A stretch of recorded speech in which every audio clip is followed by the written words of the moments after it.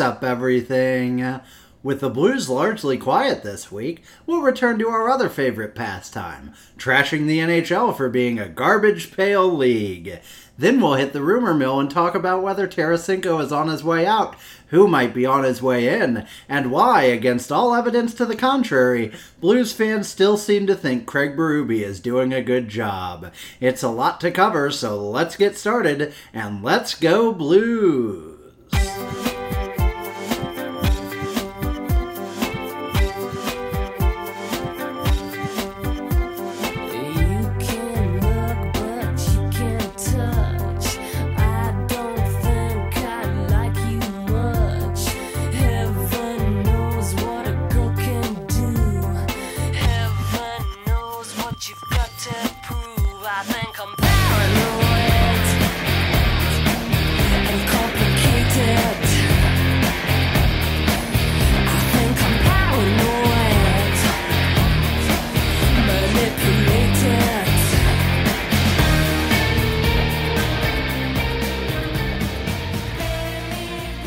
Welcome back, everyone. Welcome to the Two Guys, One Cup podcast.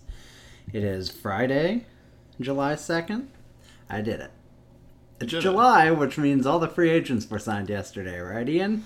Correct. And we got none of them. No one got any of them. None of them. Yes, they are all holding out. Well, this is a week of a lot of things to discuss. Some of them not fun. The NHL is a garbage league. I think the biggest story of the week is the stuff out of Chicago,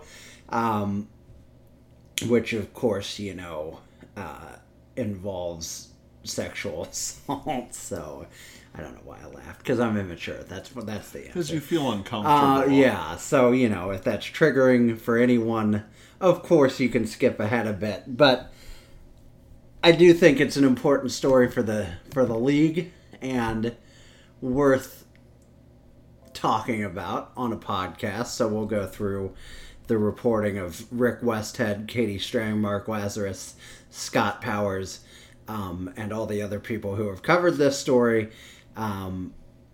It's not... These are stories that aren't easy to cover, aren't easy to get people to talk about, and, source and everything else. And so they're important stories. But the gist of this is basically, in 2010, the Blackhawks flew to San Jose before beginning their Western Conference final matchup against the Sharks. While there, two Blackhawks players accused video coach Brad Aldrich of sexual assault, alleging that he got them drunk and tried to perform oral sex on them. Last month, a former player filed a lawsuit against the Blackhawks organization, alleging that he and a teammate were sexually assaulted by Aldrich and that the team ignored their claims.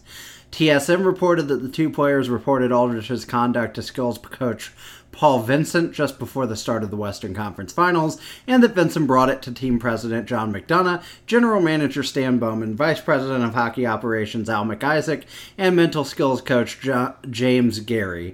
According to TSN's report, Vincent told the leadership group they needed to file a report with Chicago police, a plea that was reportedly refused. Another player on that 2010 Chicago team, Nick Boynton, and Vincent made it clear to players during the San Jose series that he would alert upper management about the allegations. Boynton said players trusted that Vincent would handle the matter appropriately given his background. He was previously in law enforcement, and Boynton believed Vincent's account that he told his superiors that they needed to go to the police. I trust him over the front office, Boynton said. He's a stand-up guy. Every guy on the team knew about it, one player of the 2010 team told The Athletic. Every single guy on the team knew. Aldrich left the Blackhawks after they won the Stanley Cup that year under, shall we say, dubious circumstances, and joined the coaching staff of a boys' high school team in Houghton, Michigan, which is exactly where Yeah. you'd want that kind of person to go. Great. In December 2013, after his second stint as a volunteer assistant coach there, he pleaded guilty to charges of criminal sexual conduct with a teenager. He was sentenced to 9 months in Houghton County Jail. A second lawsuit was filed last month by Aldrich's victim there, alleging that the Blackhawks gave Aldrich positive references when he left the team and failed to report the allegations of abuse from 2010. The high school players from Houghton said that Aldrich sexually assaulted him at an end-of-season gathering for players in March 2013. According to the complaint, Aldrich provided alcohol to the player, who was 16 at the time, and performed oral sex on him without consent. Aldrich is now 38, and he also abruptly left a position at Miami of Ohio University in 2012 after only about 4 months working with its hockey program. The school is now investigating his time there. This all broke very early this week, right before Gary Bettman's State of the whatever it's called, State of the League. Yeah, there speech. was rumblings like last week, and then thankfully it didn't get brushed under the rug like a lot of people thought it would, and it got brought up to Bettman on like Monday Right. afternoon. But only after the league had formally launched an investigation, Yeah. which allowed him to say, "We do not have further comment at this time because there is an ongoing investigation." Bill Daly actually told The Athletic via email, "We have been in contact with the club regarding the matter, but there is no ongoing investigation." There is no ongoing investigation. We do not have further comment at this time. The Blackhawks have hired a former federal prosecutor, Reed Shar, of the law firm Jenner and Block, to conduct an independent review of the allegations, which, as I think one of the Puck Soup guys pointed out, is not an independent review because the Blackhawks hired him. I was like, yeah. So They already have some sort he of may vetted not be interest. like contracted to the Blackhawks, but they are paying him to do the review. Blackhawks CEO Danny Wirtz said in his memo, "We take the allegation described in these lawsuits very seriously. They in no way reflect this organization's culture or values." Yeah, but also they do. Go ahead, Ian. You talk. I was just gonna say, like, it's a lot of having a safe face, right? It's just this whole organization, the Blackhawks, and the NHL, by extension, wanting to save face for making a huge mistake 10, 11 years ago. Why they didn't report this to police, I don't know. Why you keep it quiet in 2010 when you're on the verge of winning the cup, I understand. I don't think it's the right move, but I get like the thought process of like, well, we want to keep this quiet, we want to win the cup, but that doesn't mean you don't report it to the police. That doesn't mean that you make it completely go away.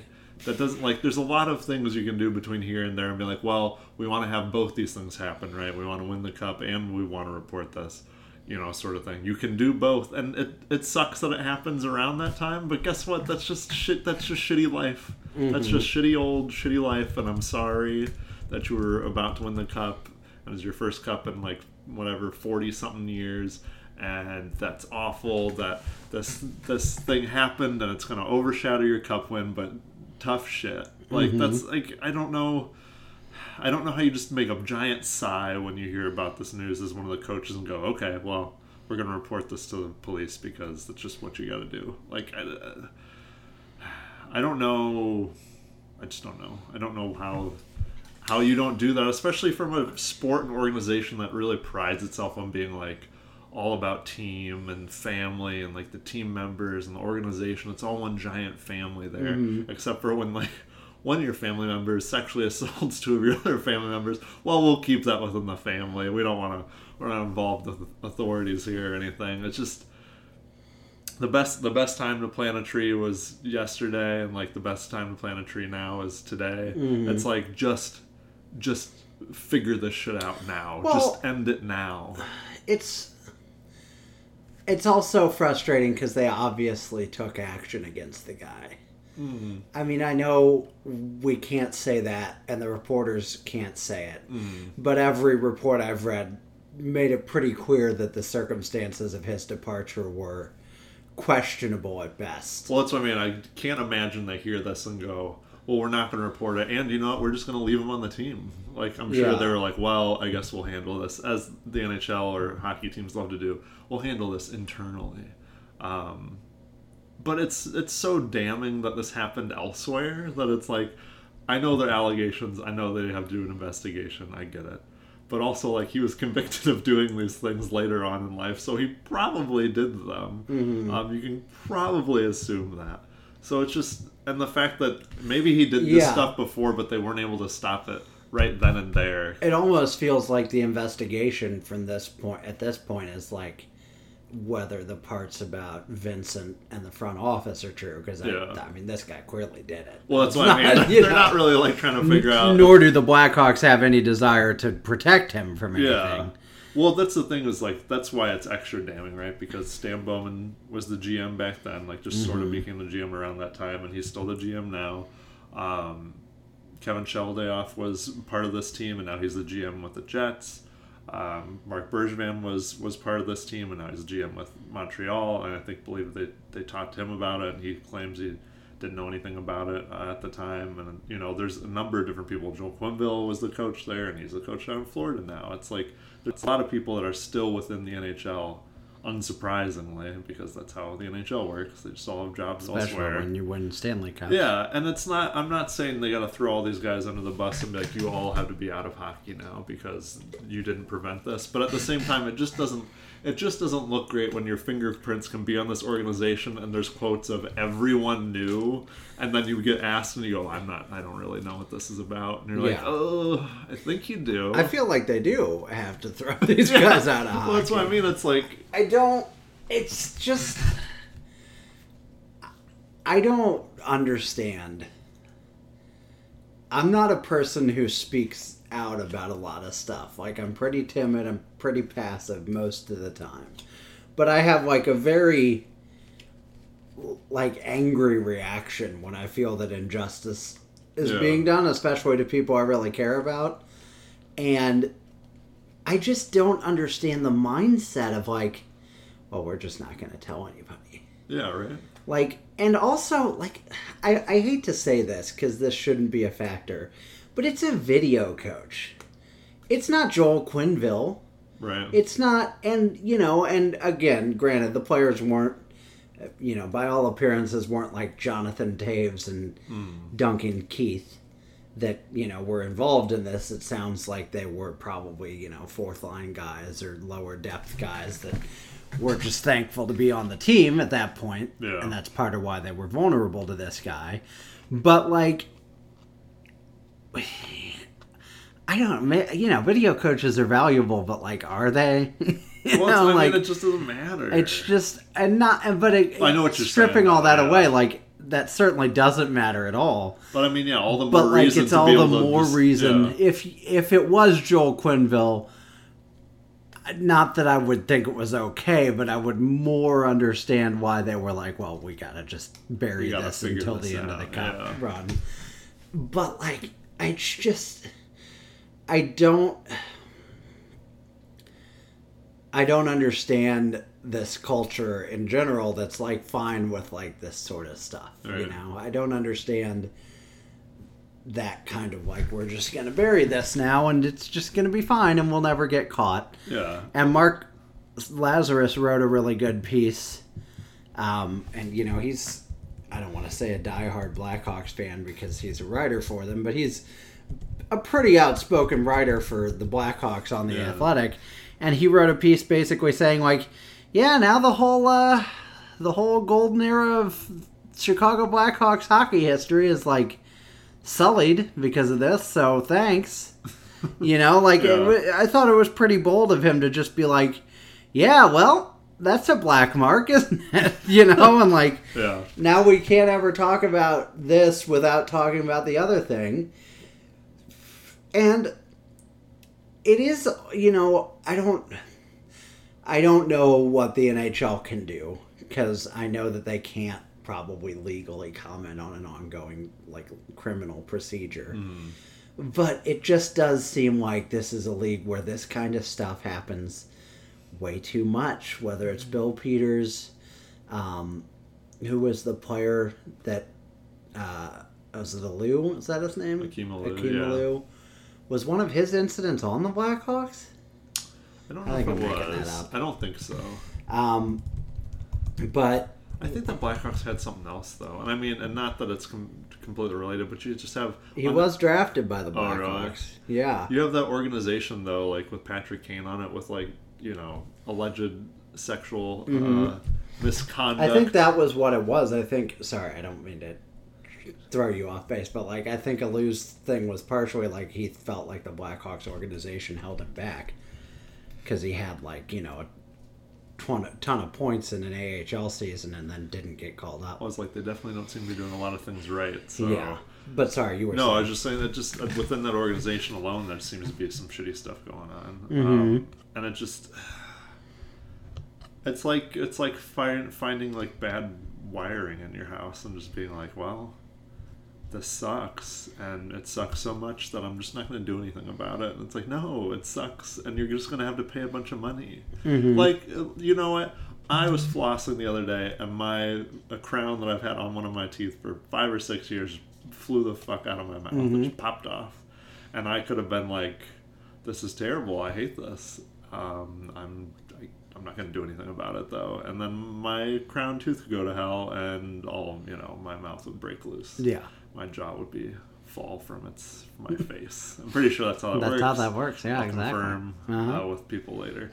But... If only you knew any dentists. Yeah. But no, it's shitty and it sucks, and I have to go pay like however many, $100 to put back in my mouth. It was $60.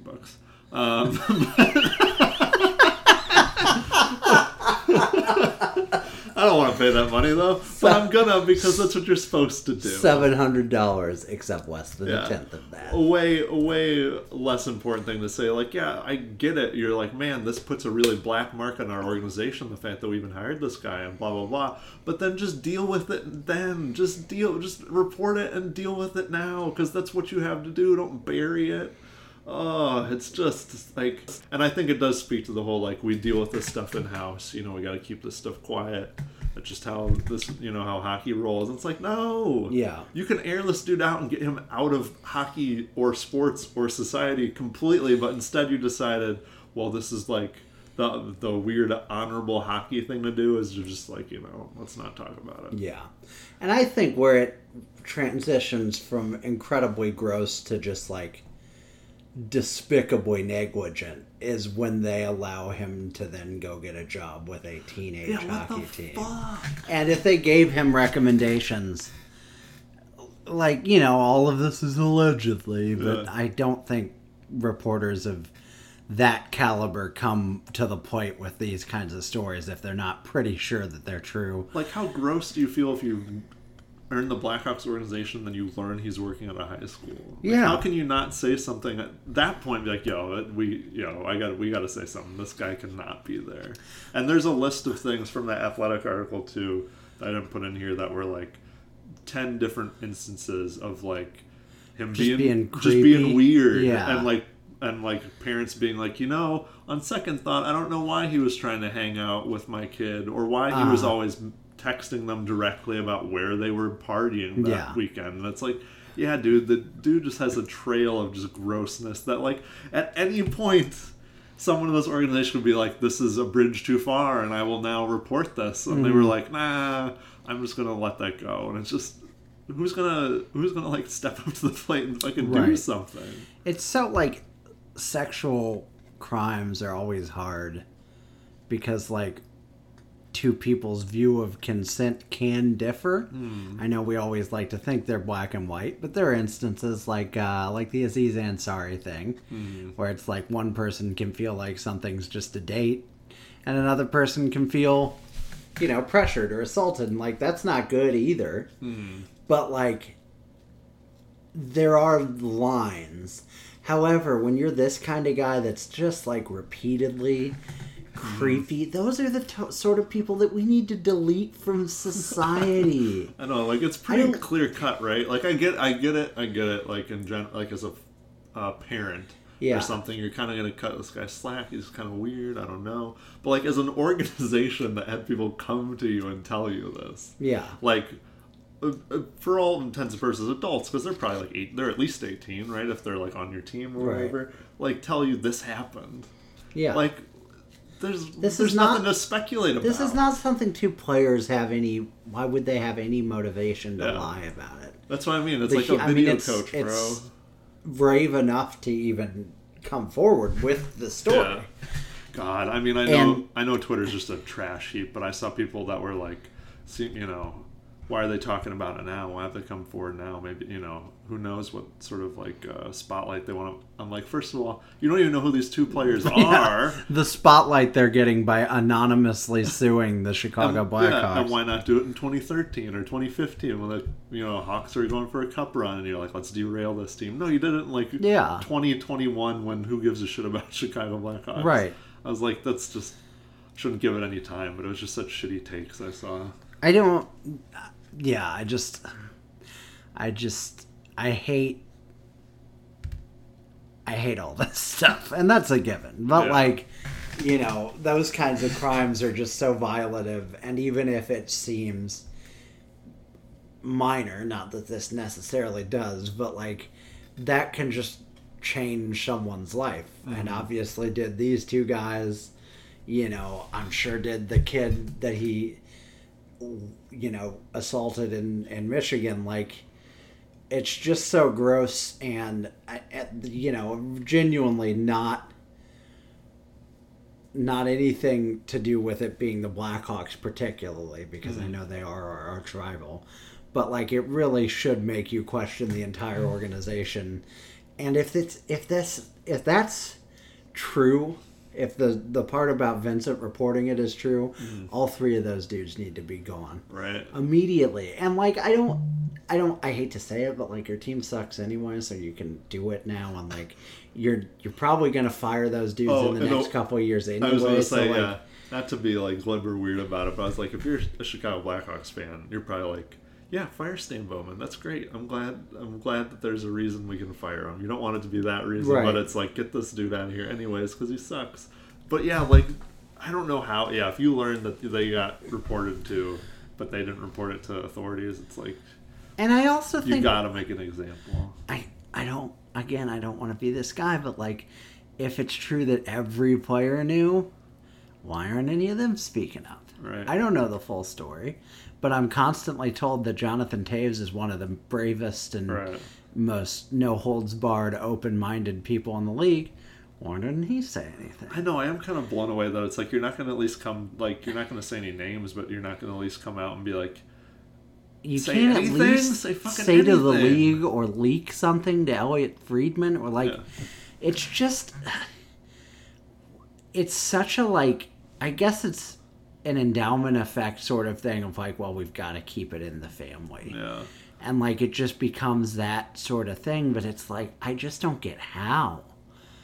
I think I mean, in a weird way, not to make it too dark, but I think you are as like a hockey player, especially a hockey player, I think, more than maybe other sports do, like just indoctrinated into this sort of like, because you're in these like bantam leagues and stuff when you're like 12 and 13, and you're in this hockey culture almost highly immediately competitive. Yeah, that you're just kind of like, this is the way it is, unless like we don't open up about stuff. And I mean, that's why they all sound the fucking same when they get interviewed, is that like coaches do that too. So it's like they're just kind of like a little bit of these sort of mindless drones where it's like, hey, if I'm not supposed to talk about it, I'm not supposed to talk about it. And it's like, fuck, couldn't someone have a spine? Like, I just can't imagine. I'm sure it's hard to talk about to someone because it's just a touchy subject. So I can't say for sure what I would do in their shoes, but I would like to think that I'd say something. Like, hey, maybe this dude that we think might have, like, touched some dudes, we shouldn't employ anymore. And they're like, well, we'll talk about it. I'm like, no, I don't think there's really much to talk about. Like, it's hard, and I know that it's easier to say smooth. from outside of the league and outside of the locker room and all that, but it's just so gross, and the NHL has just got to stop allowing stuff like this to happen. Even though this isn't their fault, they do need to make sure that there is swift punishment for whatever they find out about this.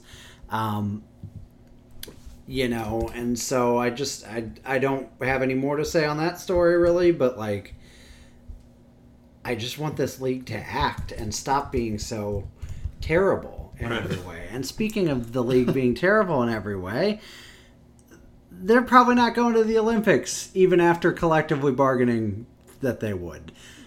And no, we put it in our agreement, but also we're erasing it from the agreement. It was put in pencil. We're deciding to erase it. This pisses me off at the league way more than the other story. And the other story is far worse. But like maybe the league just really didn't know until now, and they will act. You know, I'm not holding my breath, right. but maybe you know, 2021. You hope so. The Olympics story. I mean, I get that the IOC sucks. I really do. Yes. You, as the NHL, should recognize that you also suck. Like, I mean that sincerely. Yeah, like you are the other 50%. You need the NHL. You need the IOC so badly. And I know that, like, it probably complicates things that they're not going to be on NBC anymore, and that, you know, the NBC does have the Olympics rights, and that probably makes things even more complicated and confused. But, like, I don't know how the players keep letting the NHL get away with stuff. And I know they signed this agreement to include, like, we'll go to the NHL or to the Olympics if it's reasonable. First of all, players, what were you thinking? I know, that weird little Why handshake. would you ever give Gary Bettman any kind of loophole? You know he's going to exploit it. He's a very good lawyer. And it's just, if this was the Olympics in Switzerland or wherever, like, there's a lot wrong with China. But if you are claiming that you want to grow the game internationally, and you're not going to go to the Beijing Olympics, what are you doing here? I don't know. What do you think about it? Especially because, like, the KHL, they expanded into China. They have at least one Chinese team. And I remember prior to COVID, prior to COVID, or like maybe as far back as like 2016, 2017, that was like a big deal. That was like oh shit, they've moved into China, and the NHL has like no foothold there. And didn't they start doing? They did like a Vancouver game there, and they did like an LA game there, like preseason games. So they were like trying. They were obviously interested. Why the hell else would they play those games over there? And now they're saying like, well, we're just not as interested. I've seen stuff where they're like, well, it's a time zone thing. And I'm like, this has been the case all the time, aside from like the times it's been in Canada and the US. You just tape them, man, or you tell people wake up and you can watch it again later on NBC. You know, it's like it's really not that big a deal. Right. If you're interested in Olympic hockey or Olympic anything, you'll be fine. Those people will find it. It bugs and also, me. Like, it just the bugs time me zones, like, put Belarus versus Ukraine on at the awful times. You know, like it's like they IOC wants viewership. They get it too. They'll schedule things the way they should be to get like the most eyes on it. Right. Like they're not going to play like the U.S. versus Canada. Like, well, sorry, that's just a 2 a.m. game, buddy. What are you gonna do? You know? I just hate that the best players for these countries just don't get to go. Like, I know sometimes there's the argument of like pro versus like amateur and stuff like that. You know, it should be college age kids, and I do think that's kind of interesting. Like, I can have that debate, but like as far as I'm concerned overall, it's like, let pro players play. This is the best player in this sport in this country. Let them go. And when the NHL's worried about injuries and stuff, I kind of get it. Didn't Tavares have some injury in the Olympic game or like in the Olympics? I think in 2014. Yeah, but I don't know, man. It's just so exciting. Like, the international hockey at that level is just super duper exciting, and I can't imagine like that helps Does that not help your league? Did having TJ Oshie like go through like 7-8 rounds of shootouts not like get people interested in hockey and tuning in NHL games? It has to.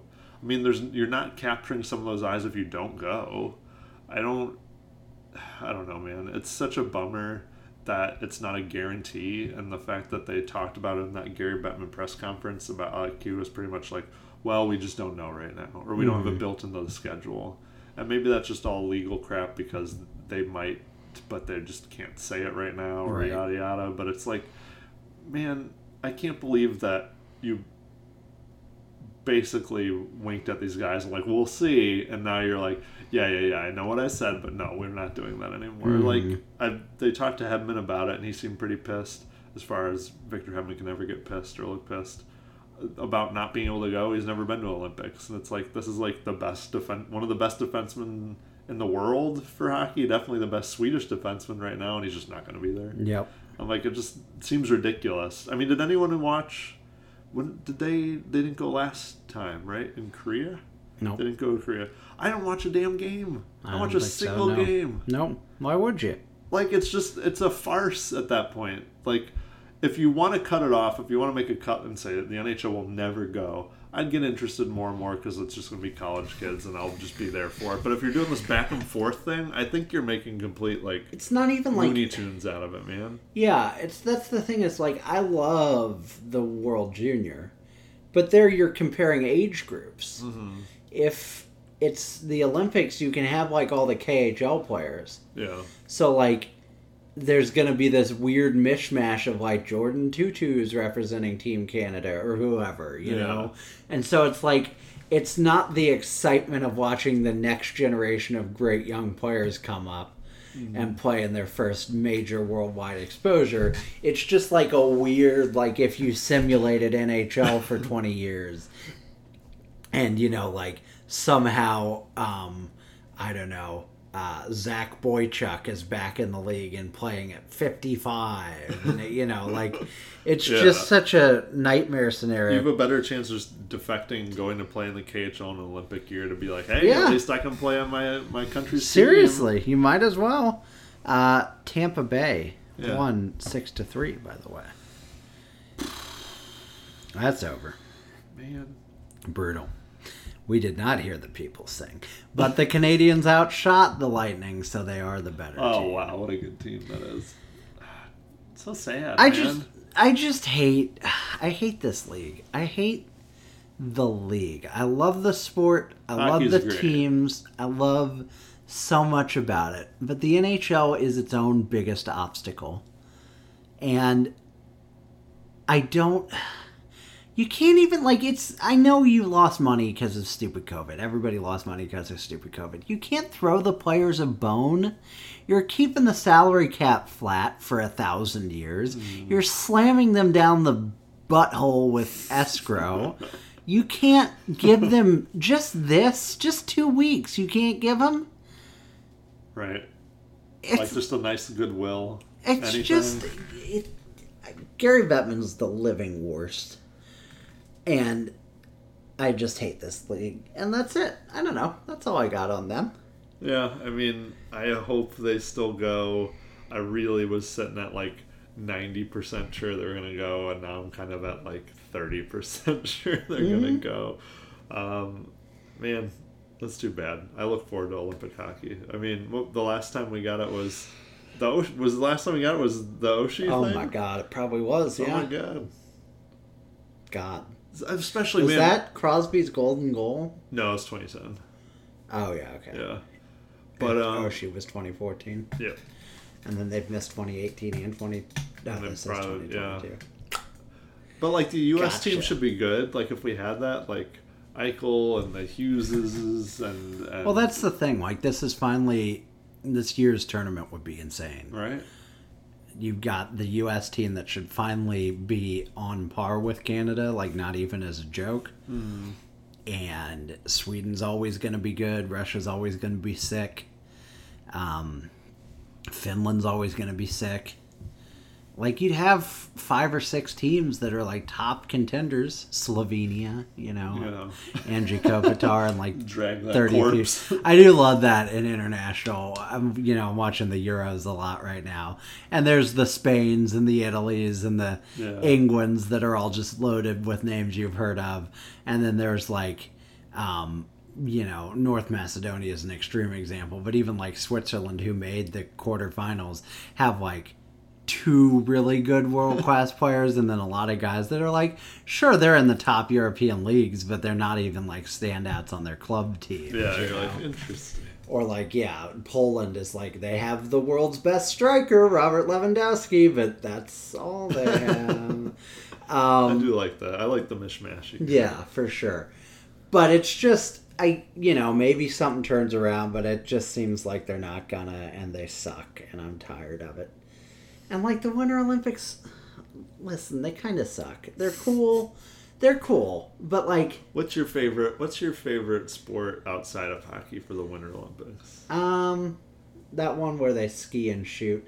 No, that is kind of interesting. I mean, I actually like all the Winter Olympics now that I think about it. I think they're more fun to watch. They're not as like, they don't feel as prestigious. Winning a snowboard half pipe thing doesn't feel like winning a 100-yard dash or whatever, Dancing.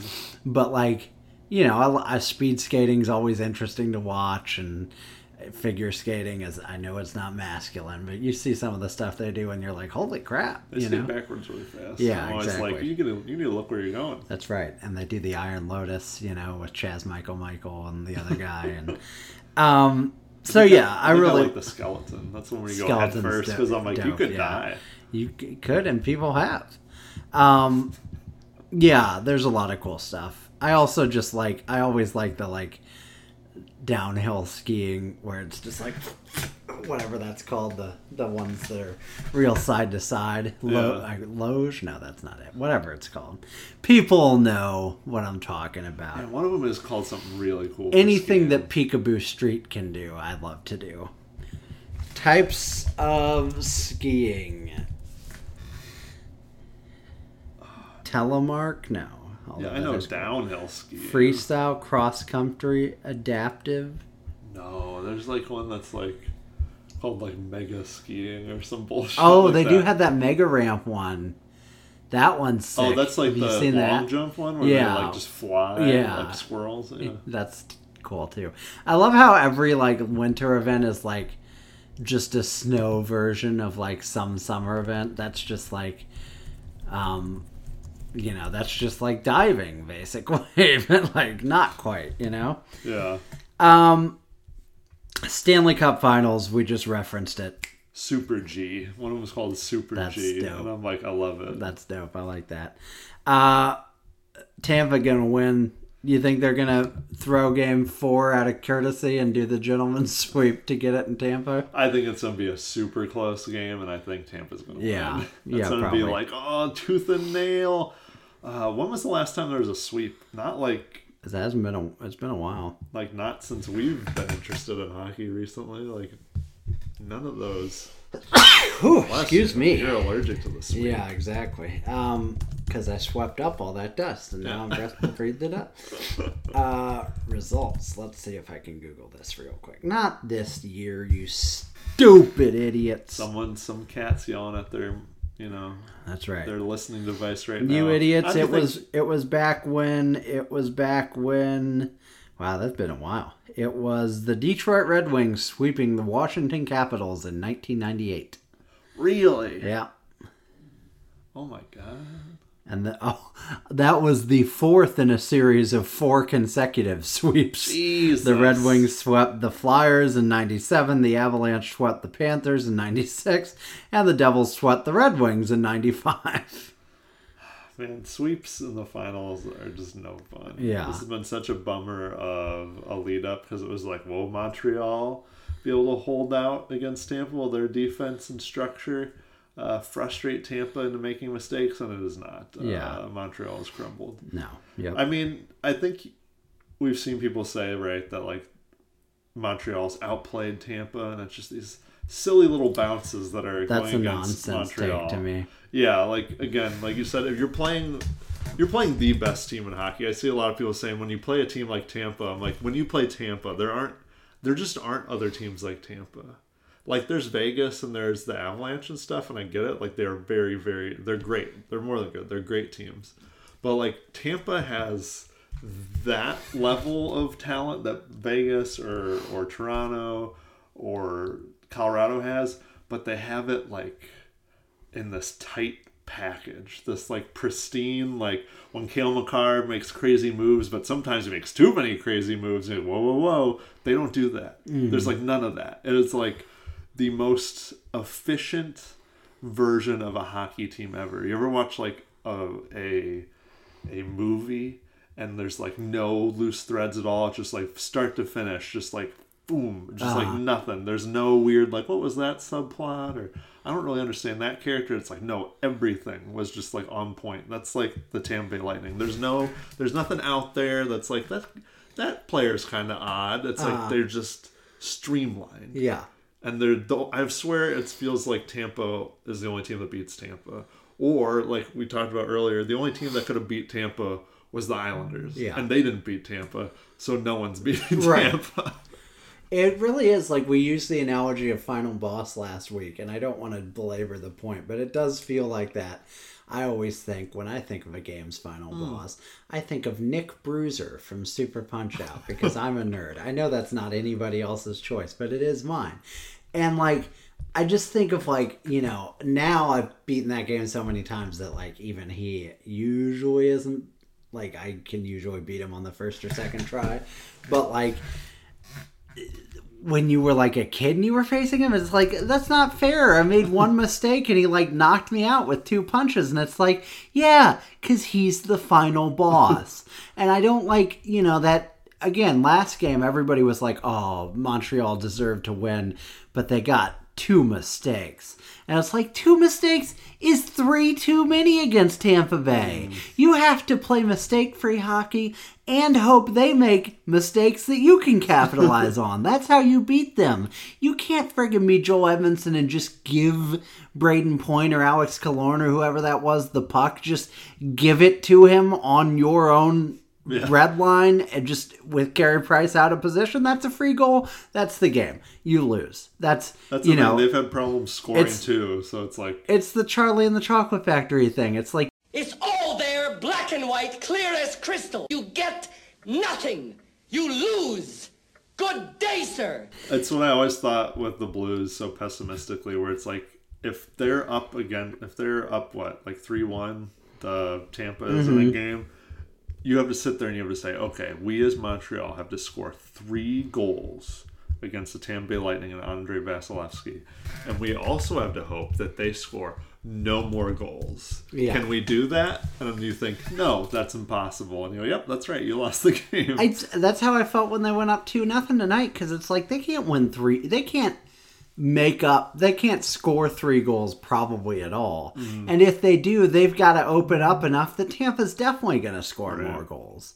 And that's what happened. They scored 3, Tampa got 4 more. So they beat them even from there.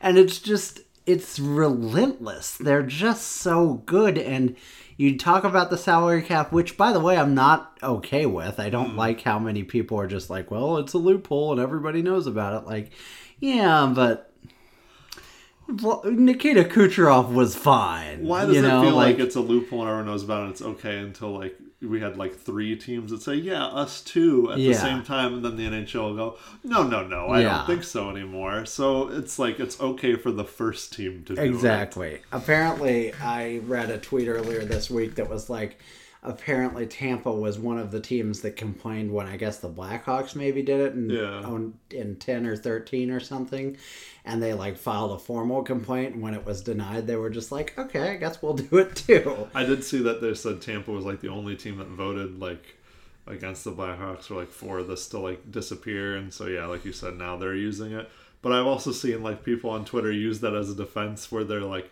hey, we voted for this, you didn't. And I was like, well, okay, I'm normally the person that says we can say we when we're talking about the team we root for, but you can't say we when you're talking about votes for things. Yeah, I would have also voted for this to go away, but I wasn't in the boardroom, so that's right. That's too bad. I feel like, usually I feel really, not upset. I was, especially when I was younger. I hated seeing the favorite win. Mm-hmm. You always want the Penguins to lose or the Blackhawks to lose or the Kings to lose or whatever. And I probably wanted the Habs to win more. Yeah. But, like, it doesn't feel as wrong now. Because it's just like, how could the Habs ever have had hope? Right. If the Lightning are going to be as good as they are right now, there's just, you can't. There's not a prayer. I don't feel like, oh, they've been robbed. I'm Yeah. like, no, this is just the way it was They meant got to farther be. than they probably should have, and then they met their fate, you know. I mean, again, they're what? In the whole league this year, they were 18th. Mm-hmm. So you got hot in the playoffs, and you ran into literally the best team in the league. Yeah, sometimes the best matchups and the two teams that are the most equally matched meet somewhere else in the playoffs. And in this case, it was definitely, I think the closest one was probably Lightning and Islanders, and that was it. That was the cup pretty much. Yeah. It sucks from a fan's or a viewer's perspective. I don't know. I really didn't like Tampa winning last year for some reason, and now maybe because they just did it already, I'm like, whatever, go for it. It's yours for the taking. Yeah. Matt Maroon, 3 cups. I'm a little tired, I'll be honest. I'm a little tired of seeing people tweet about, like, Pat Maroon was, like, 1 day away from being waved into the gates of hell. And instead, now he's an angel, ascended to heaven with 3 cups. And I'm like, yeah, he was 1 day away because he wasn't any good. I'm like, he scored that great goal for us, guys. And in the last 2 seasons, as far as I could tell, he's kind of just been on the team. And they've won cups, which is great. It is great. It is amazing that man will have his name back-to-back years on the cup. But also, like, I'm not as interested into the story, I guess. I don't know. He has had a grand total of 41 points in 2 seasons. And in the playoffs, he has had... Wait, is this for real? Oh, that's extra stats. I was reading, like, 18 and 23. I was like, what? In the playoffs, he has had 9 points in 2 seasons. So, like, again, he's not nothing. But, no, but I'm just like, okay. You know. Okay. He's a hometown glue hero, guy. baby. Listen, we have nothing against Pat Maroon. But come back. He's a glue guy. You love him. His pinned tweet is still him getting crazy with Ryan O'Reilly on the plane. So, you know. He knows where his heart lies. Yeah. But still, it's a little wild. So let's talk about NHL award winners quickly. I don't think we have to spend that long on it because it was pretty chalky. I feel pretty good about I don't all think these. there's a single one that stood out as like, what? Calder Trophy, Kirill Kaprizov won by a lot, which there was Travesty. that week of controversy. We talked about it on here where it was like maybe he shouldn't be eligible, but apparently the voters decided he should. Connor McDavid, I think only the second time ever it was a unanimous Hart Trophy vote. It was correct. Yeah. There was no question. Adam Fox won the Norris Trophy. We talked about that last time, or whenever we talked about awards, I think I mentioned, like, I thought he was kind of crazy, and then I looked at his numbers, and I was like, no, he should probably win the Norris Trophy. Did I hear in 31 Thoughts that this is the first time ever that the Norris has been awarded to a defenseman whose team did not make the playoffs? I think maybe, yeah. That's kind of crazy. I would have thought that would have happened at some point. Yeah, for else, sure. But I good guess, for him. I guess it's one of those things where, like, if you're a good enough defenseman, which is not to crap on Adam Fox, but, like, typically you're the other kind of defenseman where you're, like, also shutting the other team down and you're just going to win enough games to make the playoffs. Connor McDavid also won the Ted Lindsay Award, no surprise. Vezina Trophy goes to Marc-Andre Fleury, a Lifetime Achievement Vezina Trophy, perhaps. I didn't realize this was his first one. Yeah. I thought for sure he had at least Yeah, he's had a very good career that has not been very decorated. Yeah. I mean, he's going into the Hall of Fame, obviously, but, like, good on him. Good for him. Yeah. I'm glad he got to win it once. They gave Pekka Rinne the Lifetime Achievement Vezina a couple years ago. So, you know. Thanks for continue always the being a goalie. trend. Exactly. The Art Ross, Connor McDavid won, that we already knew. The Masterton, Oscar Lindblom won. I think Lock. we talked about that. A lock, yes. Barkov wins the Selke Trophy. Rod Brindamore, the Jack Adams. The Jim Gregory General Manager of the Year award goes to Lou Lamoriello at age 80,000. Alexa, how old is Lou Lamoriello? Sorry, I don't know that. Because she can't count that Yeah, high. it's because he's ethereal. Alexa, tell us a joke. What did the sun say to the tree? Why do you always throw shade when I'm around? Jesus Christ. She can't even like hit the cadence right either. I know, I'm like, is Why there do you more? always throw shade when I'm around? Hey. Oh boy. She's trying to be hip. Yeah. Hashtag hip Alexa. That's right. Alexa, what's the capital of Indonesia? According to Wikipedia, the capital of the Republic of Indonesia is Jakarta. Good This is work. According to Act Number 10 of 1964. Located on the island Whoa. of Java, Jakarta was formerly called Batavia during the Dutch colonial period. In the early 20th century, the capital from Batavia to Bangkok. Uh-huh. Did that answer your question? Yeah. Wow. Whoa, girl. Thanks for your feedback. Jesus. The passive aggressiveness. You're going to ask me about the capital? Well, I'll tell you about the capital. I was just put in your house to suggestive sell things to you. I didn't want to actually answer your question. I like how they always say according to Wikipedia, and I'm like, how about according to like reality? I just want to send you a notification every 3 days that says you should order more cat treats. I do Like, like how how they, fat do you think our cat is? I do like how she just suggests shit randomly. It'll be like, I'll ask her about the weather. She'll tell me, and she's like, hey, also, just so you know, I can set breakfast timers for you. Yeah, I'm I like, can whatever. recommend a book for you to read based on the weather. I'm like, girl, step back. Take a step Yeah, back. exactly. Pecorine took a step back to win the King Clancy Trophy. Jacob Slavin won the Lady Bing, which caused a lot of controversy with that one lunatic.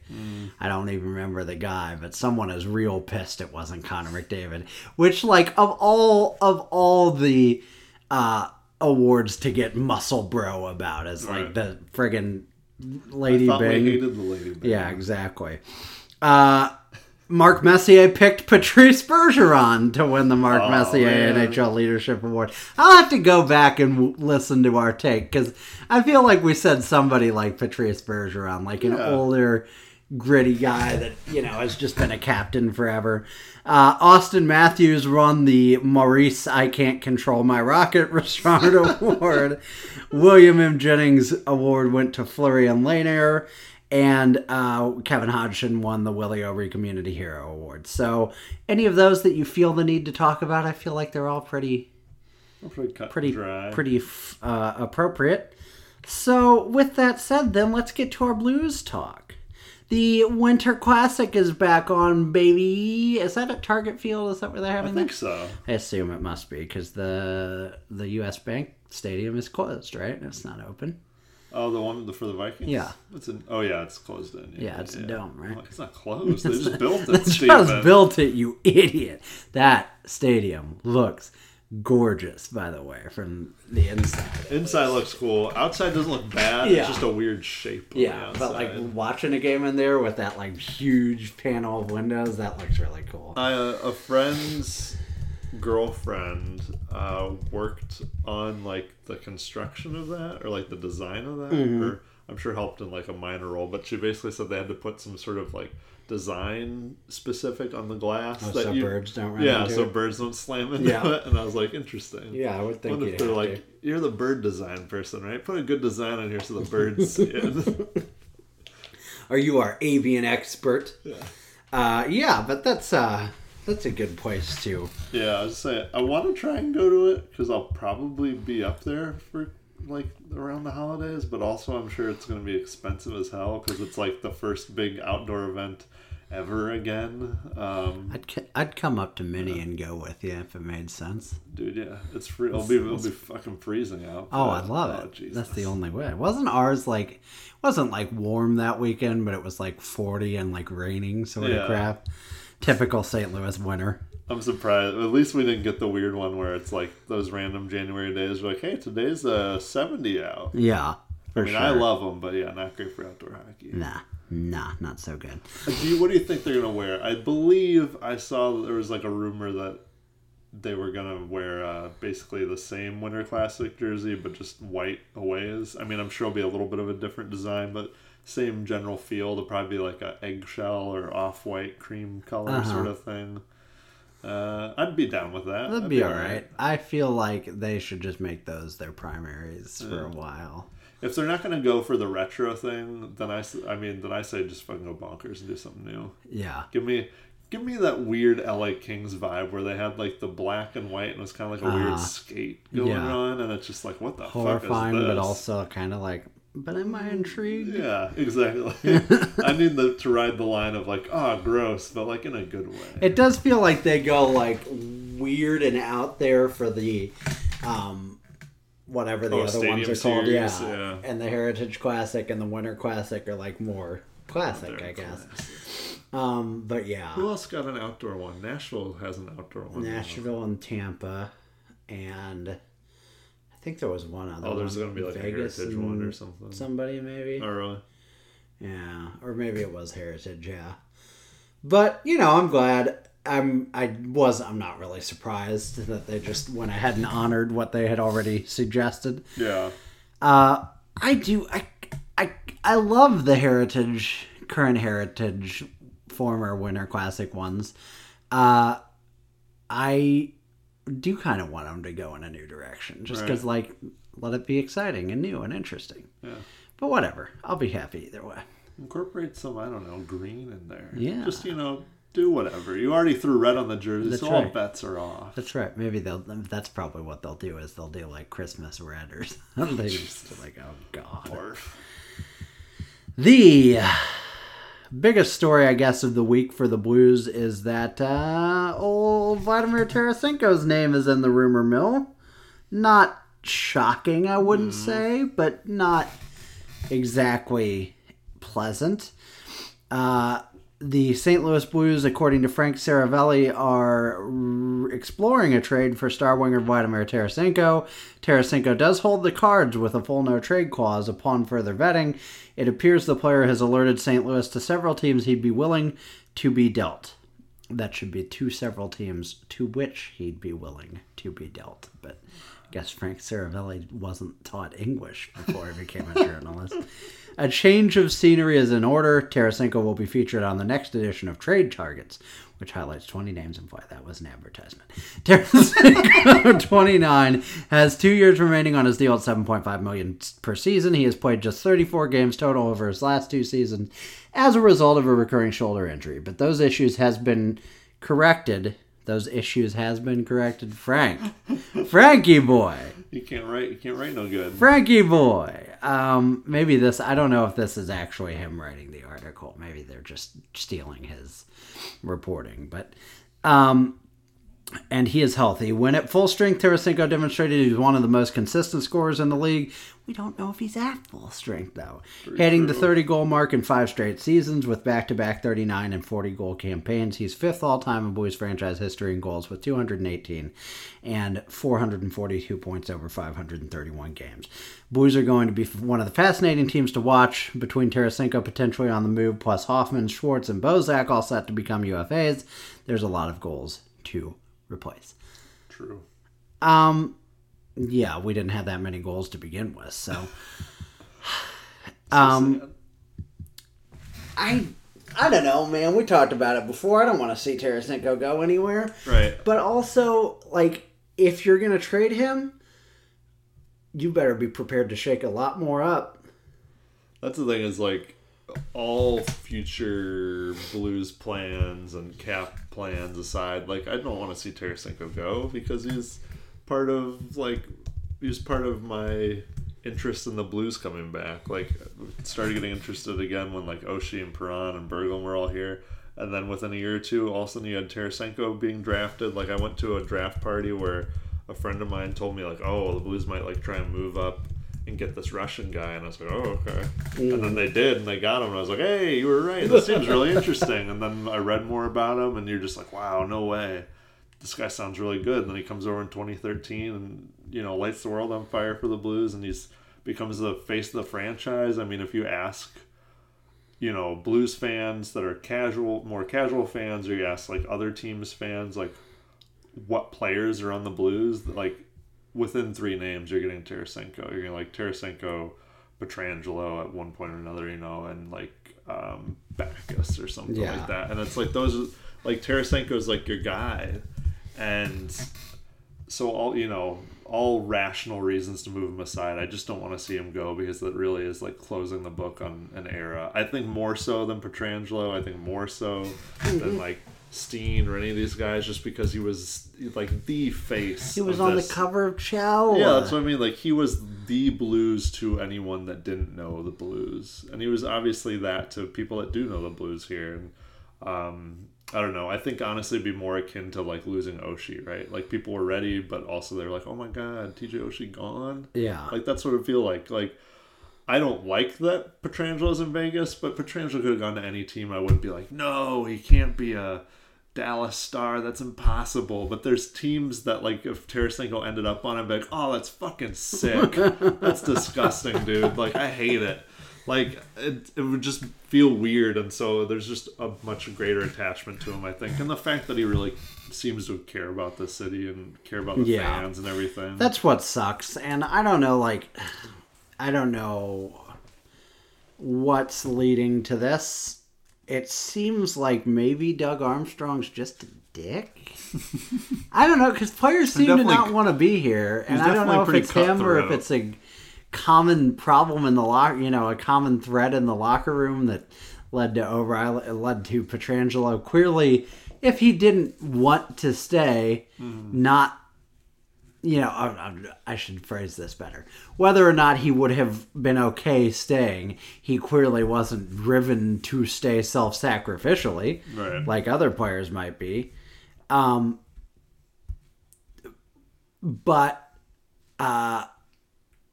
Yeah, it's just with Tarasenko being the same way, it's just like, what's going on with the team if these players are willing to go? Especially because, like, I mean, I get that you could get the feeling that he needs to move on because maybe the team just needs cap space or is tired of having him around and injured and stuff. But I don't know. I didn't get a vibe. I didn't get some weird vibe that they're like, we're really gonna move on from this dude. But like, with rational thought back into it and taking away all the feelings of Tarasenko and all the nostalgia for him and everything, I don't know what you can get for Tarasenko in a trade right now. Like, his value is like at an all-time low. Like, if anything, you're going to have to either A, eat some of his salary, or B, package him with somebody, or most likely C, do both in order to get anything of great value back. And that's if your whole point is, well, we want something for him. We want something. The other option is we're trading him for futures and stuff. And so, well, really the answer is we want cap space. Yeah. But in a flat cap world, I don't think a team's taking on such a risk at $7.5 million for 2 more years. You were trading this dude to get this dude out of here. Yeah. I don't want to be blunt, but that's like reason number one is you don't want that player in your locker room or on your team anymore. And maybe there's good reason for that.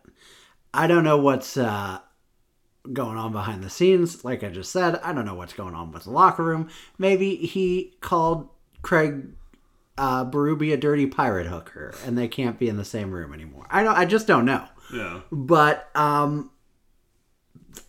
don't see, and maybe it's a mutual thing. Maybe Tarasenko's like, hey, I just don't feel like I'm being given the support I need here to play the game I want to play, and I want to go somewhere, or maybe it's, hey, you traded Reeves and you traded all these guys I like and you let Pietrangelo leave and it doesn't feel, whatever it is. I don't know. But if you're trading him right now, it's not because there's a huge demand for him.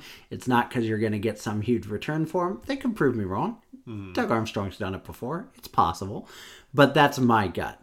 It is intriguing that if you do trade him and you just get, picks, some picks back, like what was Arvidsson? They got like a second and a third in 2 different years. Yeah. I think Tarasenko's better than him in terms of scoring, but obviously he hasn't done that in a long time. So maybe you get something a little better than that, or you get like an actual prospect and like a second or a third. But basically you're dumping salary. And with what Stillman has talked about how he expects this team to spend to the salary cap, you're just freed up $7.5 million to play with. I really do hope that if they move away from him, it's not like, well, we moved away from him to just kind of help him out, help the team out, and we're not really doing anything with that. It's like you now have a huge boatload of money to play with, and you already have a fair amount this offseason anyways. Please don't use it all just to re-sign guys. Please, for the love of God, don't use it just to re-sign Jaden Schwartz and Tyler Bozak or whoever. So that excites me in the sense that if they trade him, at least they have a lot more flexibility.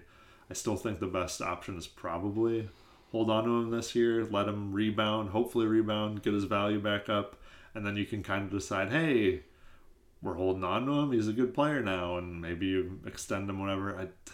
Unfortunately, it sounds like it's probably the least likely thing. Sounds like that ship sailed, unfortunately. Yeah. Which is, you know what? It sucks because it's like we need scoring, and I know he's not as good as he used to be, but like you have to bet on somebody. Where are you going to get the scoring from, anyways? It's such a. We have become the Hurricanes. So nothing's defining about our cup win. And we're not good anymore, and we don't have any unifying players that are like through the run of the team. You can say O'Reilly, but like we don't know that he's coming back in 2 years. That's the thing. I'm not saying he's not, but right now we don't know. It seems like people want to get out of here. That's the thing is like you have Ryan O'Reilly, who really is like the heartbeat of your team now, the center of your team. And you can't, pun intended. You can't fuck around the next 2 seasons, right? You can't just be like, we went for it, right, buddy? And then when 2 seasons pass, you go, so will you sign here long term? We didn't really do anything for you, but would you like to be here for a bunch of other years where we just kind of fuck around? Or in fact, probably have a rebuild on our hands? Do you want to be here for that? Or do you want to, at whatever, 31, probably cash in somewhere else and have a better chance at a cup at that point? Most likely. Yeah. I won't go too far down the rabbit hole, but I really do think when we talked about Stillman last week and how they talked about that 5-year cup window starting the season that we won the cup in 18-19, and then basically us having 2 more years of it, it lines up with O'Reilly's contract, it lines up with Armstrong's contract, and it's just like we have 2 more years at this with like this general core of going for the cup, because after those 2 years, it could just be O'Reilly's gone, Armstrong could possibly not be your GM anymore. It's like a whole different team. It could be. It feels. I don't know. It feels off to me. There's never been, Does it not help that we don't know we have no, other than this Tarasenko bit, we have no idea what this team's trying to do right now? There's part of me that wants to believe maybe they're just friggin' going crazy this summer. But there's never been an off season where a team's been like, we're going to trade our 2 top wingers, but also bring in 2 superstars via trade, but also sign 3 free agents. Like, even our biggest offseason was like the big O'Reilly trade and then like 3 complementary free agents. And that was a big summer. And maybe we're looking at one of those summers again. But like, you can't, in my opinion, you can't trade Tarasenko and then bring back Schwartz and Bozak. It's like, if you're letting that guy go, you got to admit that the team's not that good. But then if you're doing that, it's like, is your cup window really open? And it's like, or are you going to go make some big splashes?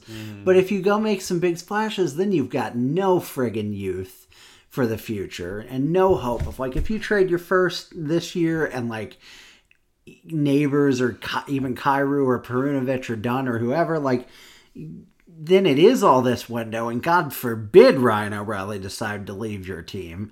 It's like, we were very optimistic last week. And were we?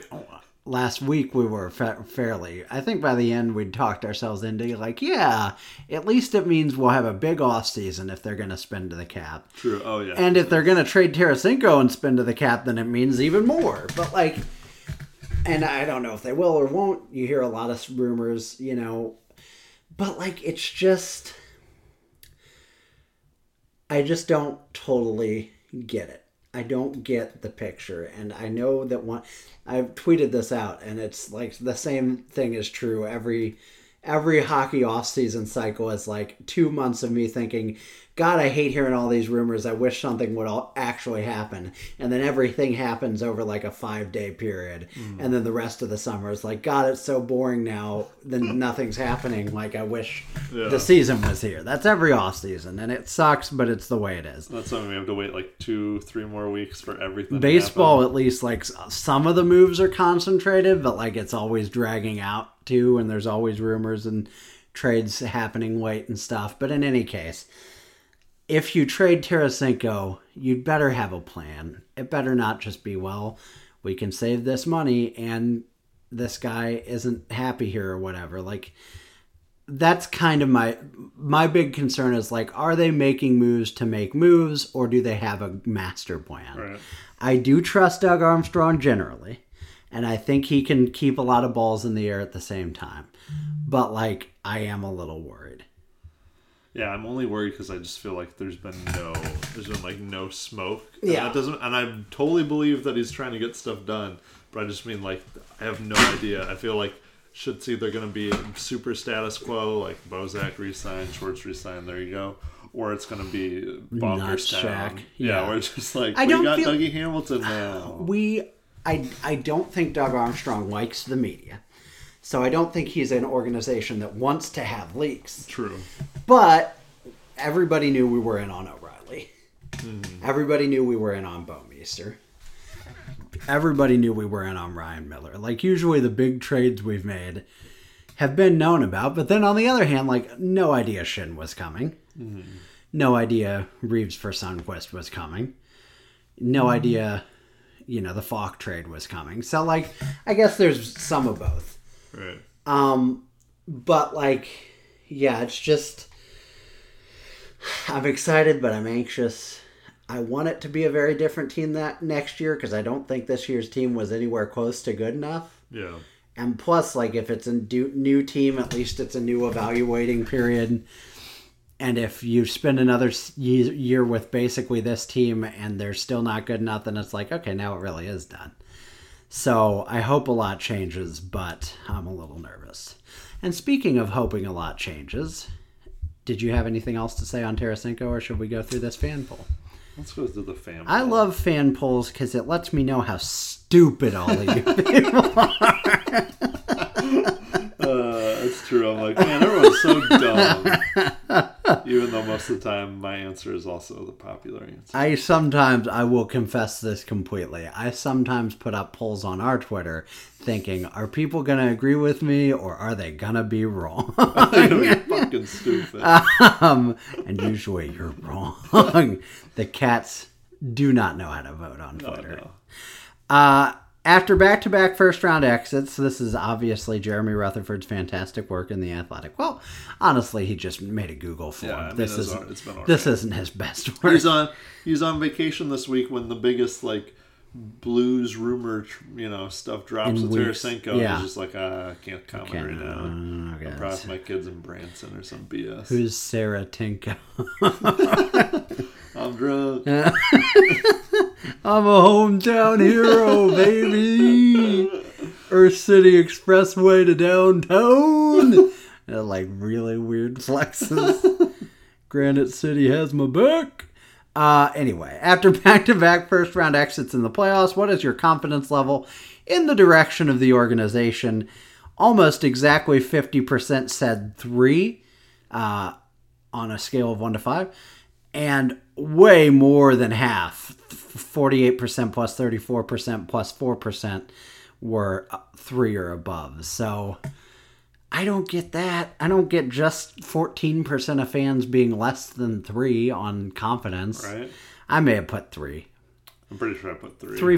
3 feels non-committal. At least it wasn't more 4s, but like... Oh, it's like the personality test where they tell you if you very disagree, agree, or very agree, and there's neutral in the middle, and I leave so many neutral, and it's like, so you're just a milquetoast person. Yeah, exactly. Yeah, I mean, it's 3 just because it's like, well, it's 2 first-round exits. That's kind of Blues' MO prior to winning the Cup. That feels about right, but also... I just think the third one's a dagger, right? In the sense that, like, well, Berube's contract will already be up, but it's like, hey man, we can't bring you back with the confidence and be like, well, look at how much he's done since the Cup. It's like, ooh, no. We'll talk about Craigie B in a bit here. Excuse me as I yawn. What is most responsible for the Blues' recent failures? 47.3% say the players. 23.4% say the pandemic. 14.6% say Doug Armstrong.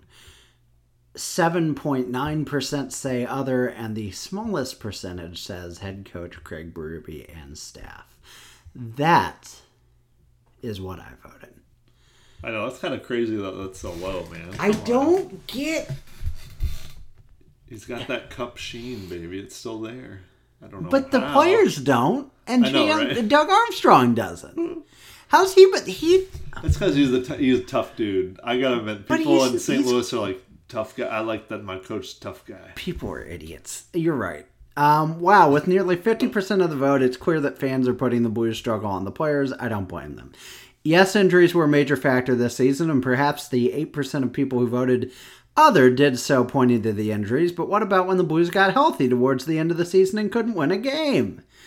It's interesting that the pandemic was seen as being more responsible, that's passive voice, Jeremy, do better, than both Armstrong and Berube and his staff. I do agree that the pandemic restrictions played a role, but a lot of other teams overcame those challenges. That's such a weird call to me.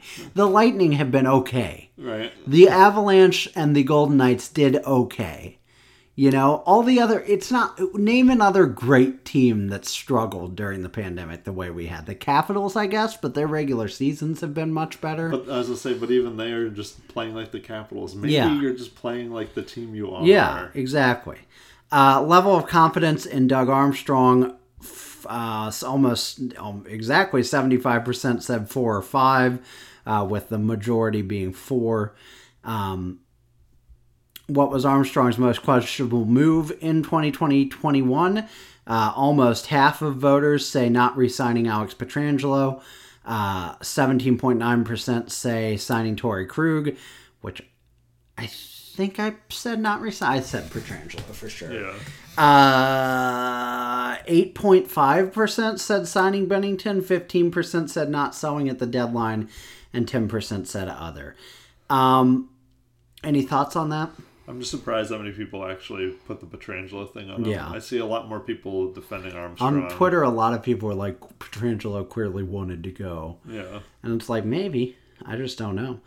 Level of confidence in Berube and his staff, 46.6% say 4%, 15.7% say 5%, and 30% say 3%. So actually, when you look at this, less confidence in Berube because a full 75% said 4 or above with Armstrong, and only like 60% or so said 4 or above with Berube. So I guess that's better. He said, whether you have faith in Berube or not, this much is clear. We've reached the stage where he's being evaluated on what he does moving forward as opposed to being graded on the curve because of the Cup. I'm not one who ever thought that Berube's job was in jeopardy this year, but heading into the final year of his 3-year contract, you can bet he'll be under a lot more scrutiny. Having a healthy roster will be key, but there won't be any excuses. My one question is whether these results would have been different if Berube's staff wasn't included. Mike Van Ryn's defense has issues throughout the season, and Jim Montgomery's power play got off to an awful start before figuring things out in the second half. I'm not so sure Berube's grade would have been any better, though, if he were listed alone in the question. People ain't thinking about the staff, Jeremy. Don't give these lemmings that much credit. Honestly, I probably wasn't sitting there going, what about Steve Ott? What was Berube's biggest issue in 2020-21? That's the worst.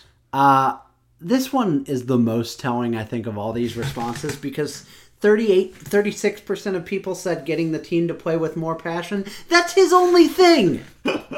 That's his only That's his thing. calling card. If he's no better than a C at anything else. So if he can't do that, time to open the door to the next head coach in waiting. Maybe this summer we'll make Mike Van Ryn the head coach in waiting. He's still here. Fire Armstrong immediately if he They does do that for sure. 29.4% said not having Mike Hoffman on the number one power play. PP is always fun to read. Like, PP don't work. Handling of healthy scratches, Hoffman, Zach Sanford, etc. gets 12%. Home record 12, 11, and 5 gets 14%. That's not like a Berube specific thing, though. And 8.2% other. When I was coming up for the choices for this question, a few of them were obvious. Hoffman, I knew the home record and Berube's handling of the healthy scratchers were also glaring issues and will get a lot of attention. But blew me away was the winner, which was the inability to get the Blues to play with passion. I'm mostly surprised because this was Berube's calling card. Hey, Ian is Jeremy Rutherford. I'm on vacation. When he took over in 2019 and they won the Cup, those players needed confidence and Berube instilled it in them. I know the lineup looks much different today, but I would have never guessed that he would have trouble creating passion in his players, even if it's perception. What direction do you think the Blues should go this season, off-season? An almost even split between make a move to shake out the core, aggressive buyers via trade or free agency, or make a few tweaks. Make a few tweaks following shortly behind the other two. Blow it up and rebuild. Got a very small sliver of the vote. Keep the roster intact, even smaller, and other, even smaller. I don't understand how make a few tweaks. Yeah, I know. I was like, what are your tweaks? Up there. Maybe, hopefully, their tweaks are big and they just think they're small. Yeah. Like, not signing Schwartz and whatnot. Mm-hmm. But I'm glad to see that at least over 50%, at least, together want to either be aggressive buyers or make a move to shake up the core. So I'm like, okay. So half this fan base at least sees the need for, some extreme change. What is the Blues' most pressing on-ice need? Scoring, forward, net front presence, and top four defensemen. Nearly evenly split it, but top four defenseman gets the most votes. We have a top four. The three guys that suck and the one you're not using ever. It's... Yeah, I know we're constantly going to be bringing in top, quote-unquote, top four defensemen to just play in the top four that really shouldn't be there. You paid Marco Scandella like a top four defenseman. That's on you. Yeah. But now he's there, and you can't just pretend he's not there. I don't get why this fan base thinks we can just spend more money on defense. We ain't got the room. Nor do we have the roster spots. Right. Anyway, what is your level of concern regarding Tarasenko's future from a health and production standpoint? 40.2% were at a 5, with another 30% at a 4. 17.3% at a 3, and fewer all the way down. Pretty telling, and I'm not sure I disagree. I don't think I said 5, but I probably said 4. I think I said 4. Assuming Jaden Schwartz wants to return at market value, should the Blues re-sign him? Yes, 55%. No, 45%. Wrong. Assuming Mike Hoffman wants to return at market value, yes, 55%. No, 45%. This is the whole point about half this fan base, half the voters saying we need to shake up the core or be aggressive buyers or people on the trade market, and all of a sudden they're like, but we got to keep these two UFAs. Yeah. What? Yeah, it's like you want the big changes in theory, but then you're like, oh, but I don't want Jaden Schwartz to leave. I'm going to cry. So what do you... cry about it. Yeah. What are you gonna do? So you re-sign Hoffman and Schwartz, but then you what? But we gotta get Shen the fuck out of here. Well, people do think like that. You gotta extend Parayko, but you gotta trade Krug and Falk. Yeah, even though Falk was one of the best players on your team last year. That'd be their core shake. Yeah, that would be we need to trade Krug. Yeah, that's gonna happen, guys. He's also 100%. Barely part of the core yet. If Armstrong could acquire one of the following 4 players via trade or free agency, who should it be? No surprise that Matthew Tkachuk, 55% of the vote, St. Louis's own. Gabe Landeskog, surprisingly, gets 20% of the vote, with Jack Eichel just 16%. And Dougie Hamilton, just 9%, which is a shame because there are some great museums in this city. He would be able to delight and titillate himself as much as he pleased. He's going to go to Shed's Aquarium because he is going to be a Blackhawk. That's right. Who is the Blues' top player, 23 and under, currently on the roster? Jordan Kyrou, 61% of the vote. Robert Thomas 35.5, and Klim Kostin a small sliver. And an other, I guess, Scott Perunovich, maybe? I don't even know. The Blues' top prospect not currently on the roster, Scott Perunovich, 70%, and Jake Neighbors, 13.3%. Joel Hofer, Colton Ellis, and Nikita Alexandrov all also got some votes. Your level of confidence in the Blues amateur scouting staff led by Tony Feltrin. I think I put like 3s in all these because I was like, what I is don't this? even know him. He's had one draft, so who Yeah. knows? 3 was the majority, not just the plurality. And more than the plurality was above that as well. Oh, Jesus. It's too late for all these words. What is your level of confidence in Blues Director of Player Development Tim Taylor? 52%. I don't know what Tim Taylor does. I did see someone say, like, I'm super not confident because of all the injuries we always have. What's he doing with these players? Is that what he does? I don't Trains them know. to not be injured? Yeah, I guess genuinely, flexibility. I have no idea what Tim. I should ask JR. I should be like, hey, what's Tim Taylor What do? does this guy do? What does it mean to be a director of player development? That would be interesting. I'm going to tweet him when he's back from vacation. We've got some pull in the community. Hey, JR! When he's back from Pacific. Bring you and... Can I be honest? When people talk, not that he's doing this, when people are like, I'm going floating, I'm like, I think I'll just lay in bed. I think I'd rather die, yeah. I swear to God, I would rather just drink at home Yeah. alone I'm than not- go floating. I'm not like a party guy, but like you got to take me farther than that to like just have a vacation where I'm just motionless. You know, I can be motionless in the Rocky Mountains maybe, or like on the beach in Hawaii, but not I love in it. frickin' Potosi, Oh, Missouri. they're like, let's get on the river. I'm like, this muddy piece of shit. Like, dude, this ain't a vacation. We're poor. That's not an inner tube. That's a car tire Yeah, dude. that Daddy found at the dump. Oh God, no judgment if you floated. But our cats would hate floating, and that's the majority of our listening audience. So we'll get better, but seriously, don't go floating. All right, so tweet us if you want us to host the 2G1C float trip. Yeah, we'll carry your We'll do fucking anything. equipment. We'll fucking do it. We're trying to get better. We promise. A live podcast from the Merrimack River. Oh, the mic's floating too far. Hold on. Let's do some paddling. Oh no, that's forbidden. Yeah, Can't do no, I that. need to lay in motion. Which player do you think the Blues will lose in the Seattle expansion draft? Vince Dunn, 64%. Ivan Barbashev, 16%. Sammy Blais, 11%. Nico Mikkola, some percent. The people that voted other, which is some percent too, are definitely the people that are like, they'll be taking Justin Falk when we don't protect him. Billy Husso or whatever, yeah. Sure, bro. Would you protect Vladimir Tarasenko in the expansion draft? 53% said yes. Just 53%. I will say it's a tough decision, especially when you consider Seattle likely wouldn't take on Tarasenko because of his health concerns and having 2 years left on his contract. But as I wrote before, and I'll say it again, I do think the Blues can get some sort of return for the right winger, even if they have to retain some of his salary. That's so weird that it's like, Seattle wouldn't want him, but they can trade him for something. Weird. Do you think the Blues championship window is still open, and if so, for how long? Unsurprisingly, everybody said 2 years. But the second biggest response was no. So good for you, Blues fans. But then why did half of you say keep Jaden Schwartz? Because they're like, yeah, they'll fuck the window. There will be no I window. want it closed. I'm a Blackhawks fan who spends my day voting on Jeremy Rutherford's fan polls.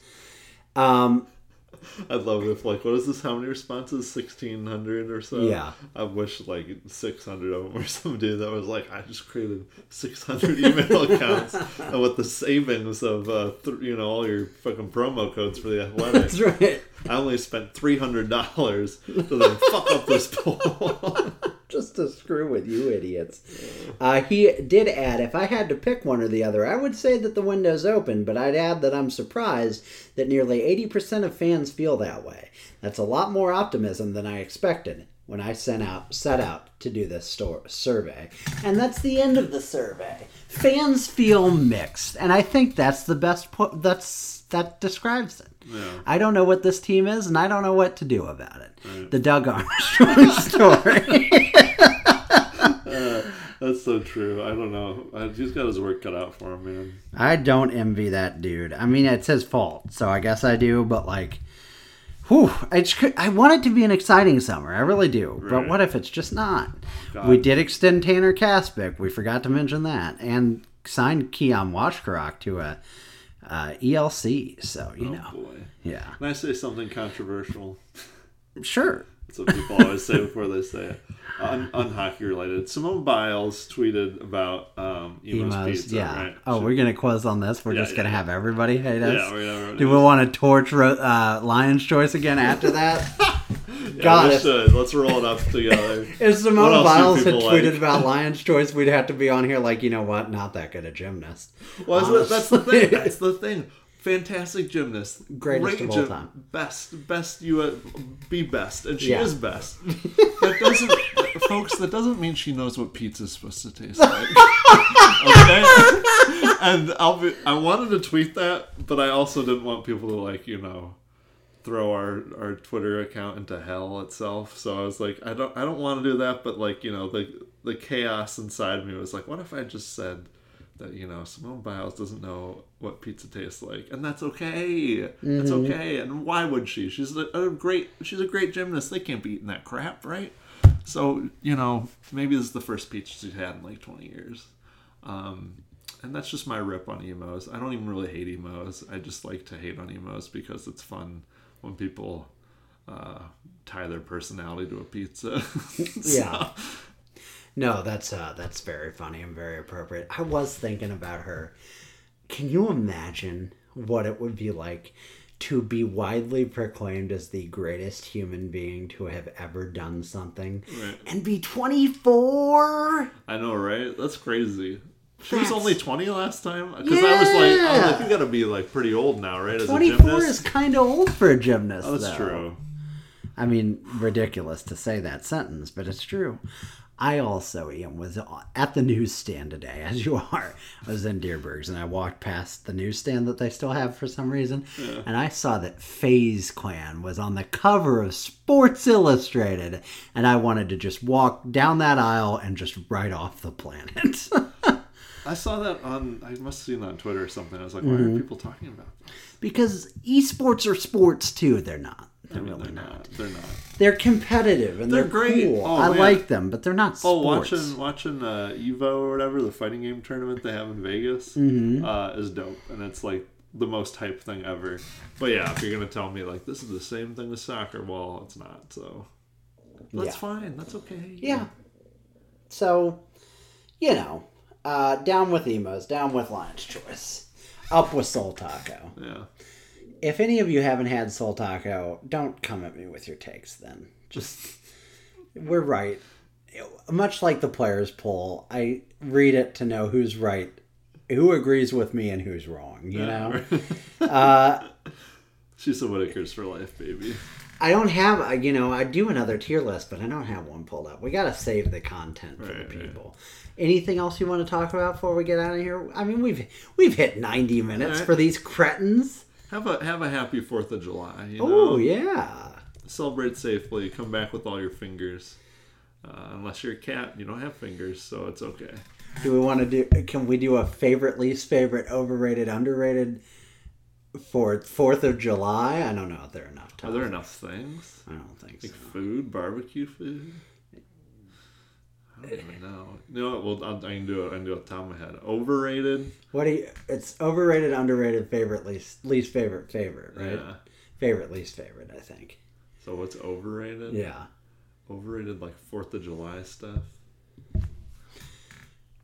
Float trips. I'll go. Yeah. Any place, any festival, like any I'll just keep it local. Fair St. Louis. It's awesome, but I don't want to go into a crowd of 100,000 people and You have to don't- walk a mile. You don't want to go down. That wasn't really worth. I'm just gonna say it. That wasn't really worth it for the Stanley Cup parade, and that was the best time in my life to ever do it. So I'm not gonna do it to see friggin' Maroon 5 without the bassist play on like a barge floating down the Mississippi, but not floating fast enough to put them in any real jeopardy, which is what I'd want to watch. So That barge going too fast. that's right. Yeah, I was gonna say like overrated. I think sparklers are overrated. Wow. I mean, they're great. They're great for kids. They're awesome. But at any time I'm handed like 3 sparklers, I'm kind of like, I'll pretend I'm Harry Potter for a quick moment, and then I'm just kind of over it. They're great. They're only good when you do the weird thing that I've seen people do, where you tape like 100 together and you light them, and then apparently they can't be near each other while lit, Yeah. and they explode. Yeah, exactly. But yeah, they're not so great. And those poppers, we used to do poppers all the time as kids. Those are also kind of boring unless you make someone sit on them and think their ass exploded. So I guess in that way they're fantastic. But for the most part, I was always kind of like, yeah, these are underwhelming. I've gotten underrated that I like. Yeah. Smoke bombs. Oh. I kind of like them. They throw them off. It's bright colors. It feels very safe. Feels less dangerous. I'm still a little antsy around fireworks when you do them yourself. Yeah. So I like the smoke bombs. I'm gonna go with that. I like those. What do they call those? Like snakes. You light Yeah. them and they do the little snake. Yeah. I get it. They're even lamer than sparklers, Yeah. but I think they're underrated because they're Because just people- good. They're good fun and they look scary. People think sparklers are cool and snakes are better. Yeah. Um, I also get to feel like Harry Potter because I'm summoning a snake with my parcel tongue. what's your? Another underrated for me. Pasta salad. Good pasta salad can be real good. Yeah. What's your favorite 4th of July favorite thing? I mean, fireworks are great, so Yeah. that's lame. Roman candles are great. I think shooting shit at people out of a Roman candle, you're not supposed to do it, but it's then you feel like Harry Potter with a bazooka. A little bazooka. You basically are. I like the big, the Weeping Willow fireworks. Oh, the yeah. big spread out. Where they're one. like, wow, it's still going. Yeah, Yeah. I love those. Yeah, I'm a big fan of that, and I'm a big. To me, like 4th of July is in a way like the most relaxing holiday because there's like nothing on the line. Right. Like even at like Easter or Christmas or Thanksgiving, it's like people expect meals, people expect this or that. 4th of July is just like it's one big party, baby. So I like that. And you know what? I like freedom, so that's my That's my favorite. Like being free from tyranny. And your least favorite? Least favorite? Oh, I got one. Proud to be an American is terrible. Yeah. It's a terrible song. I think I liked it as a kid, and the more I hear it, oh, so bad. I was blues related. I was at. And by the way, it's so bad that I just thought the only way to end this podcast is by playing that, and I'm not gonna. Or will I? You don't know. And even I don't know now. I was like, I saw that guy, whoever sings that song, perform it live at a blues game because it was like, I don't know how many months after 9/11 happened, and they were like doing a thing where they're like, hey, we're going to be super patriotic at games, more so than even singing the national anthem. We're going to have like a whole America is a great thing before the game even starts. And they had this dude at a game in St. Louis sing Proud to be an American, and my 11-year-old self was really confused because like I knew what had happened, but I didn't realize how this is going to affect the country. And I was like, so now this guy's just singing this shitty song? Okay. I guess you're helping. Yeah. I remember being like, I don't understand because you're normally ready for the anthem. We're like, the flag's everywhere, but this ain't the anthem. And I'm confused. We got a new anthem? Nope. I was dumb. Least favorite? Man, I think like if I'm going to like a barbecue, I do like salad and stuff, generally speaking. Like if you have a good salad that matches like what kind of meat and shit you're grilling. But every so often there's there's like a really bland ass like fruit salad that'll just be like melons. Yeah, like pieces of melon, and they're like, "Do you want this with your?" I'm like, "No, I don't want this with fucking anything." Yeah, that's the worst. They're like, "It's not even cantaloupe; it's fucking honeydew, which is the green one." I'm like, "Just tastes like water, baby."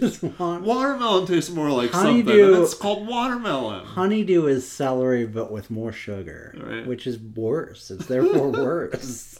I'm always like, "Fuck this! I don't want this." Yeah, I like watermelon, but even that has to be like the right consistency and not spicy, you know? But like, yeah, I think that's a good call. I think we've done well for an impromptu one. Yeah. So, you know, good. The folks got more content. What could they possibly want other than that? So, folks, happy 4th of July. Happy Canada Day. I mean, less happy Canada Day. Who cares? What are you even celebrating? Right. That you exist? You're just like, well, they get a holiday. Shouldn't we get one? You did that. You literally did that with Thanksgiving. We're on to you. Canada Day may be a different thing, but you literally did that with Thanksgiving. They should have to call Canadian Thanksgiving in Canada Canadian Yes, Thanksgiving. I agree, 100%. Address American Thanksgiving as just Thanksgiving. Yeah. It celebrates the anniversary of Canadian Confederation in 1867. Was it on July 1st? So we had just wrapped up the Civil War, and these people were like, I guess we'll be a country, whatever, you know? Yeah. Man, if you're not a country, look what fucking happens. Yeah, exactly.